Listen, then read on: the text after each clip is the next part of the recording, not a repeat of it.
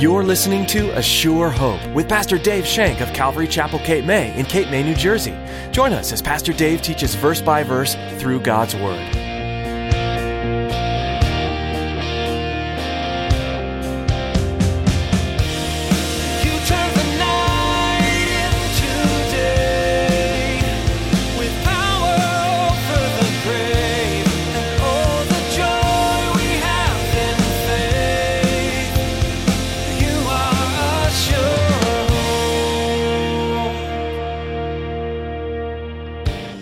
A love for God's Word? Do you have an insatiable appetite for the Word of God?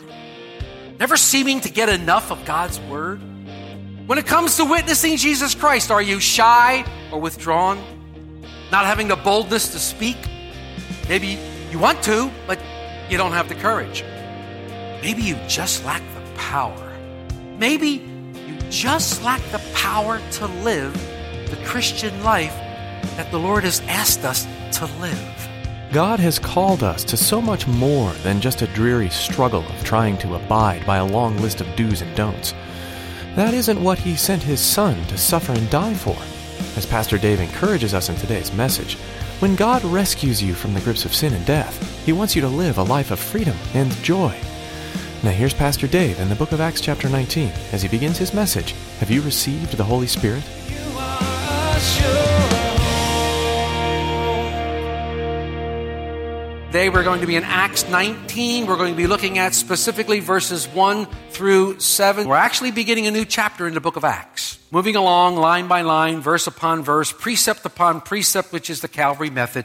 So we'll be in Acts 19, verses 1 through 7. And it happened while Apollos was at Corinth that Paul, having passed through the upper regions, came to Ephesus. And finding some disciples, he said to them, "Did you receive the Holy Spirit when you believed?" So they said to him, "We have not so much as heard whether there is a Holy Spirit." And he said to them, "Into what then were you baptized?" So they said, "Into John's baptism." Then Paul said, "John indeed baptized into repentance, a baptism of repentance, saying to the people that they should believe on him who would come after him, that is, on Christ Jesus." When they heard this, they were baptized in the name of the Lord Jesus. And when Paul had laid hands on them, the Holy Spirit came upon them, and they spoke with tongues and prophesied. Now the men were about 12 in all. Have you ever felt like something was missing in your life? Have you ever felt like something was missing in your Christian life? Is your Christian life an experience full of spark and enthusiasm? Or has the spark possibly diminished? Or the enthusiasm waned? Does your life show the love of Christ? Does it exude the love of Jesus Christ? Can people tell that you're a Christian by the love that you share? Do you have that joy down in your heart? Nobody said where? Come on. Yeah, we should. Would you describe your attitude towards God as being zealous or lackluster? How about God's Word? Do you have a love for God's Word? Do you have an insatiable appetite for the Word of God? Never seeming to get enough of God's Word? When it comes to witnessing Jesus Christ, are you shy or withdrawn? Not having the boldness to speak? Maybe you want to, but you don't have the courage. Maybe you just lack the power. Maybe you just lack the power to live the Christian life that the Lord has asked us to live. Lloyd Pulley wrote a book called Under His Influence, Yielding to the Work of the Holy Spirit. We have it over in our bookstore. That's not a shameless plug. It is in our bookstore. And he said this: trying to live the Christian life apart from the empowerment of the Holy Spirit is bondage. Maybe what you're missing is the Holy Spirit. Maybe you're like the dry bones in Ezekiel 37, just lying around, lifeless, dull, and listless. Maybe something's missing. You know, it wasn't until the prophet prophesied to the wind that the Spirit of God came upon these bones and they lived. And the Greek and Hebrew word here used for breath is the same as spirit. And here God is talking to the prophet Ezekiel about the nation Israel. They were dry and dead bones. But the Lord says to Israel, I will put my spirit in you and you shall live. Ezekiel 37, verse 14.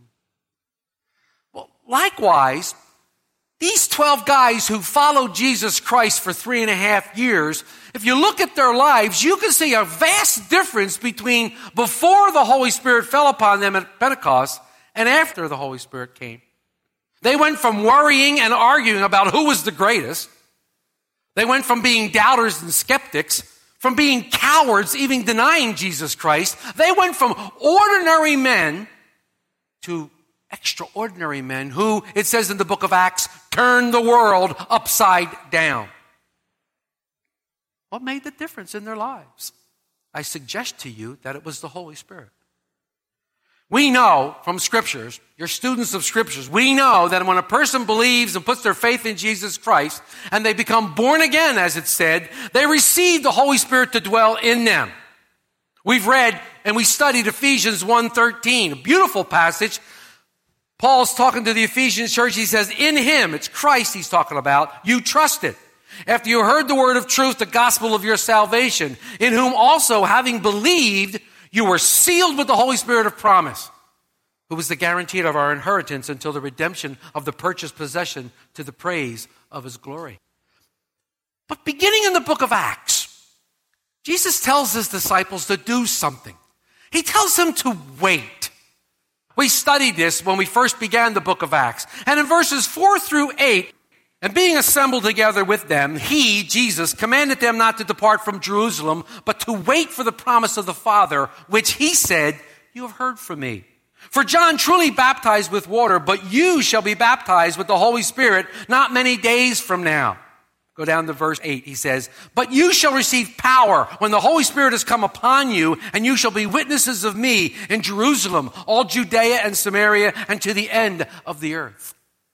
Jesus told it, the apostles, the disciples, the 120 who were gathered there.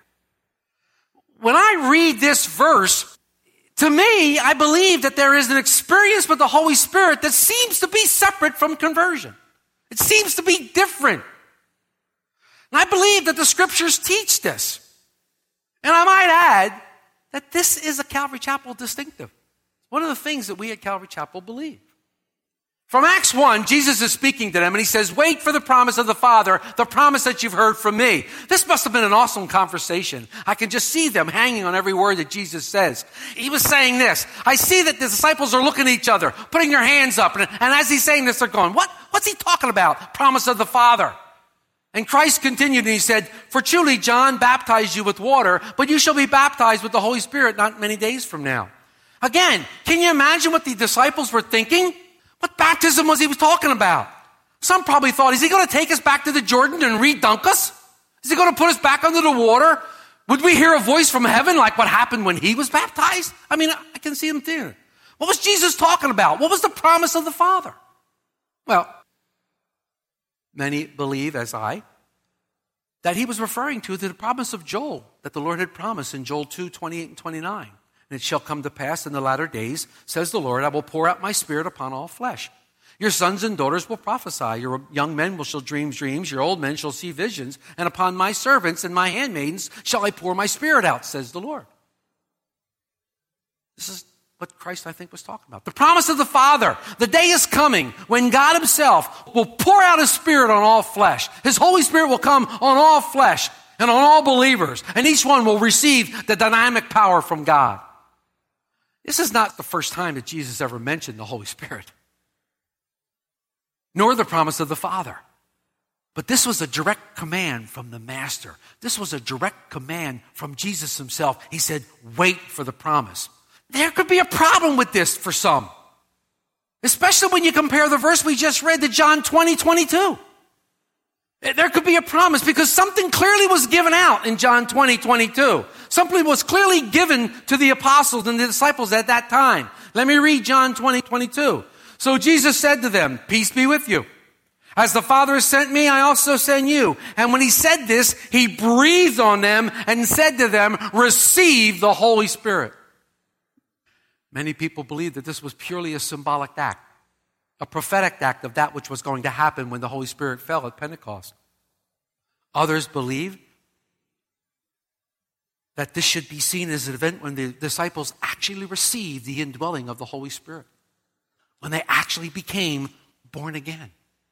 When you look at this verse and connect it with Genesis 2:7, which says, the Lord Jehovah Elohim breathed on Adam's nostrils the breath of life so that he became a living soul. This word is mean to breathe with force. It's the same word used in Ezekiel 37, the breath, the spirit, the ruach, the Spirit of God, which is breathed. You compare this now as the risen Lord Jesus. He breathed on his apostles, the exact same word, so that they might receive the Holy Spirit. I see this passage in John 20:22 as a place where the disciples became born again, where the church, the bride of Christ, was born at this time. At this time is when the Holy Spirit was given out in order to establish spiritual life, regeneration. See, I believe that there's 3 different relationships that a person can have with the Holy Spirit if you compare these verses. If you look at verses, you can see 2 separate times in one verse. Look at John 14, verses 15 and 17. In John 14, verses 15 and 17, Jesus says this, if you love me, keep my commandments, and I will pray the Father, and he will give you another helper, that he may abide with you forever, even the Spirit of truth, whom the world cannot receive, because it neither sees him nor knows him, but you know him, for he dwells with you and will be in you. It's that latter statement that we're going to look at 2 specific words. 2 specific Greek words. Jesus is obviously referring to the Holy Spirit, the helper. He said that the Holy Spirit that was dwelling with them and the Spirit would soon be in them. So we look at the first word, is with. The Greek word here is para, P-A-R-A, para. It's a form of the word parakletos, which means to come alongside.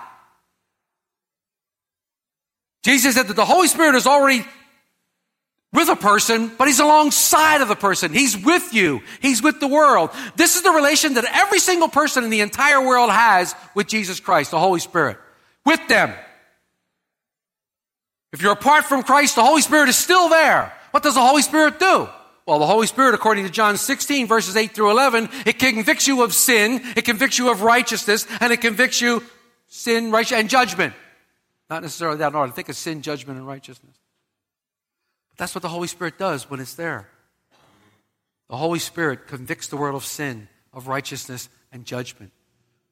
The Holy Spirit is the one that brings convictions to a man's soul. The one who needles the conscience and stirs the heart.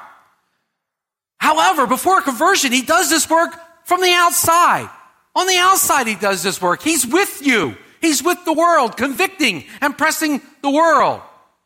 But the second experience is also mentioned in John 14:17. It's the in experience, or in. The Greek word is en, E-N, and it means in all our English Bibles. This is when the Holy Spirit indwells the believer. It indwells the believer because he said he will dwell in you. After the Spirit has convicted a person and brought him into a place of repentance, there will be confessing of sin, that Jesus is Lord. They will be believing that God has raised him from the dead. The Spirit will then take up residence within the person's heart. Spirit never forces his way into someone's life. Spirit is a gentleman. He won't force his way into your heart. But when a person yields their heart to the will of Christ, it's the Spirit of God who enters the person's life and the work of regeneration begins.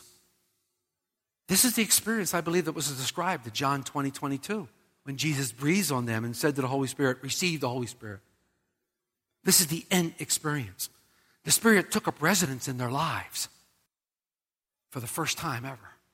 But then you go to Acts 1, and there is another relationship with the Holy Spirit. There's another relationship with the Holy Spirit. Again, a different Greek word.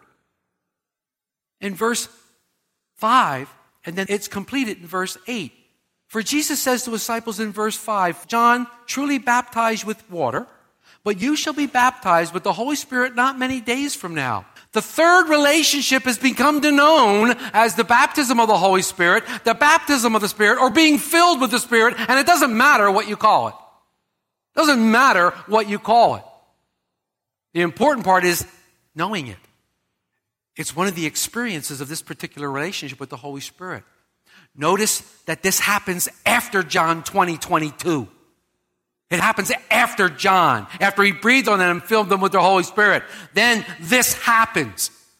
You jump ahead to Acts 1:8, he says, but you will receive power when the Holy Spirit comes upon you. And there's the third word, upon. In the Greek, it's epi, E-P-I, upon. This refers, I believe, to the third relationship that the believer has with the Holy Spirit. You can call it the baptism of the Holy Spirit. Jesus does. He called it the baptism of the Holy Spirit. John baptized you with water, but you'll be baptized with what? The Spirit, not many days from now. The Spirit gives the believer an enabling power. Power to do what?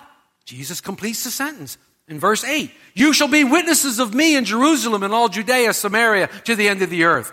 The experience with the Holy Spirit is for one main purpose, to empower us to be witnesses to the lost world. Be witnesses to the lost world. Empower us to live the Christian life the way it's supposed to be lived. All right. I told you all that to go to today's study. Let's look at today's study. The Apostle Paul is returning to Ephesus. He said he would return. If you remember, he left Corinth. He took Aquila and Priscilla with him, and they visit the city of Ephesus at the end of his journey in Acts 18:19-21. When Paul leaves Ephesus to go to Jerusalem, he leaves Aquila and Priscilla behind. He goes from there and he goes to Jerusalem to fulfill his vow. Remember, he had taken a vow? We studied that. After he fulfills his vow, he goes to the home church of Antioch, and he stays there a while, but the Holy Spirit prompts him, and he's gone again. Out on another missionary journey, he goes to the upper regions of Galatia and Persia, according to verses 22 and 23 and 18. So as we begin chapter 19, we see the Apostle Paul keeping his promise and return to Ephesus. Reading verse 1, and it happened while Apollos was at Corinth, that Paul, having passed through the upper regions, came to Ephesus. Remember, Apollos had left Ephesus after Aquila and Priscilla explained to him the way of God more accurately in verses 26 and 28 of chapter 18. Apollos went to Corinth, where the Lord used him mightily. You can read about him in Paul's letter to 1 Corinthians. But upon Paul's arrival in Ephesus, he finds disciples there. But something seems to be missing, prompting him to ask the question. And finding some disciples there, he said to them, did you receive the Holy Spirit when you believed? The word disciples, or disciplined ones, means followers, means learners. This word here leads us to believe that these were followers and disciples of who? Jesus Christ. That's what it leads us to believe. Remember, it says, when you believed? We have to remember one thing. This is written by Dr. Luke. Dr. Luke is a historian. He likes the facts. Nothing but the facts, ma'am, just the facts. He likes the facts, and he writes down the facts perfectly. If these were disciples of John, don't you think Luke would have written that? Remember, he's inspired by the Holy Spirit. We believe that these are disciples of Jesus Christ. Paul seems to notice something missing about these guys. There's something different about them. What did Paul see in them that made him think there was something different? What did Paul see in this group that made him ask the question? Have you received the Holy Spirit since you believed? When you believed? What makes a difference? What is the difference? What did he see? This is the Apostle Paul. Maybe there was a lack of spiritual dynamic. Maybe there's a lack of spiritual veracity or vibrancy. It was like faith without fervor. Maybe they showed no real love for spiritual things. You know, they could probably get more excited about talking about baseball scores than they could about Jesus Christ. Maybe the question, what have you done lately, spurred all kinds of excitement and all kinds of fun. But when you said, what has the Lord done lately? There was a dead silence. What was the difference between these men? Maybe Jesus wasn't the chief interest of their life. Maybe even their love for the things of the world exceeded their love for him. I don't know. Or could it be they were lacking real joy? We're not told. We have no idea what Paul saw in them, but there was something he saw in them that led him to ask this question. Their answer confirms what Paul suspected. Look at the rest of the verse. So they said to him, we have not so much as heard whether the Holy Spirit or not. Their answer leads us to believe that they didn't know that the Holy Spirit, the promise of the Father, had come. The Holy Spirit is talking about throughout the Old Testament. The Spirit of God. We looked at the Ezekiel chapter. We referenced the Joel verse. The Holy Spirit is talking about throughout the Scriptures. John the Baptist even testified about the Holy Spirit when he spoke of Jesus. He said in Matthew 3:11 and Luke 3:16, John answered all, saying, I indeed baptize you with water, but one mightier than I is coming, whose sandal strap I am not worthy to loose. He will baptize you with the Holy Spirit and fire. So even John the Baptist talked about the Holy Spirit. These disciples seemed to be unaware of what had happened at Pentecost. There must have been no power in their lives to be witnesses for Christ. There had to be something there that Paul saw. So Paul continues his questioning, trying to get at the bottom of the issue. What's the bottom of the issue? He says in verse 3, and he said to them, into what then were you baptized? So they said, into John's baptism. John the Baptist's baptism was into repentance for sin. John preached that people should repent because the kingdom of God was at hand. To be baptized by John was to be renouncing sin and vow to sin no longer. But there was no power in it. There was no power over sin. They lacked power in their lives. Paul tells the men this. Then Paul said, John indeed baptized with the baptism of repentance, saying to the people that they should believe on him who would come after him, that is, on Jesus Christ. This really opened their eyes. Their eyes flew wide open when they heard this. Paul explains to these 12 guys that John's baptism looked forward to the coming Christ. The baptism of Jesus Christ looked back to the cross, looked back to the resurrection. There was a difference between the two.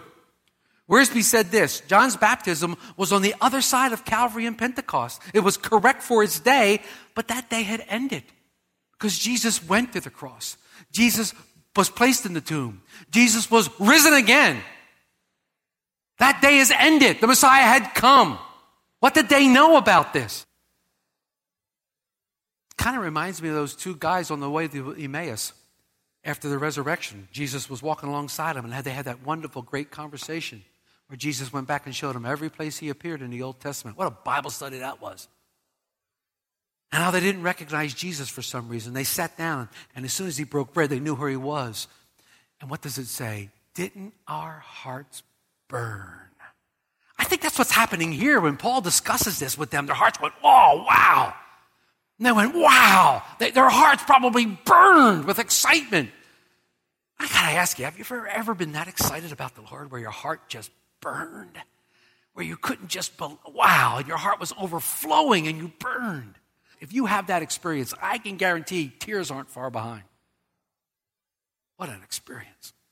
You see, John the Baptist was a prophet, and he ministered the old dispensation according to Matthew 11, verses 7 to 14. The old covenant ended not by John at the Jordan. The old covenant ended with Jesus on the cross. You can read that in Hebrews 10, verses 1 to 8. The baptism of John was very, very important to the Jews at that time. You can read that in Matthew 21. But it's no longer for the value of the church today. Wiersbe again said, in a very real sense, these 12 men were like Old Testament believers who were anticipating the coming of the Messiah. The coming of the Messiah. They believed, they had faith that he was coming. They had faith in Jesus. Paul explains to the men the need for Christian baptism. And what was their response once they heard this? 19:5. When they heard this, they were baptized in the name of the Lord Jesus. They were baptized. You are a sure.